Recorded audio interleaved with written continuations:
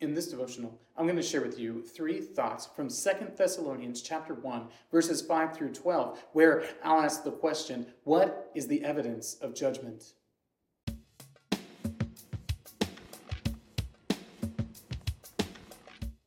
Second Thessalonians chapter 1, verses 5 through 12 says, "This is the evidence of the righteous judgment of God, that you may be considered worthy of the kingdom of God, for which you are also suffering, since indeed God considers it just to repay with affliction those who afflict you, and to grant relief to you who are afflicted as well as to us, when the Lord Jesus is revealed from heaven with his mighty angels in flaming fire, inflicting vengeance on those who do not know God, and on those who do not obey the gospel of our Lord Jesus. They will suffer the punishment of eternal destruction away from the presence of the Lord and from the glory of his might, when he comes on that day to be glorified in his saints and to be marveled at among all who have believed, because our testimony to you was believed.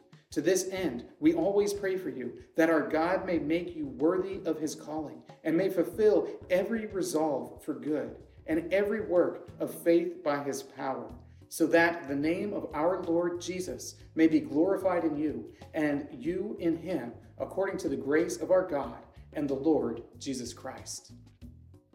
Paul writes this second letter to the church at Thessalonica, and the church at Thessalonica was a church that Paul had to leave. He had to leave it in a rush before his work was done. He had to leave it before he had finished teaching these people everything that he wanted them to know about the gospel of Jesus Christ. And after he left them being persecuted.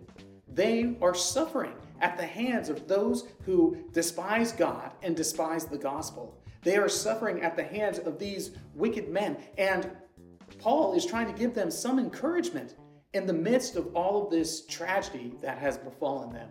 So here are 3 thoughts from 2 Thessalonians chapter 1, verses 5 through 12, answering the question, what is the evidence of judgment? Thought number 1, present suffering. The people there at the church of Thessalonica are suffering. They are suffering under persecution. They are being persecuted because they believe in the gospel of Jesus Christ. So when I hear people talk about persecution these days occurring in the church in the West, I'm not really seeing it. Not in the same way that the church at Thessalonica was feeling it. Nobody is being murdered for their faith these days in the West. Not yet anyway. And because of that, we should take seriously the suffering that the people in this church were going through. We need to take seriously the level of persecution that the early church experienced. We might be cast out by the culture at large, but we haven't yet been martyred for our faith. We need to keep that in mind. But it's the present suffering of these people that Paul says is evidence of a coming judgment against those who are persecuting them. So one of the evidences of the coming judgment of God is the fact that you're experiencing persecution. Thought number 2, affliction repaid.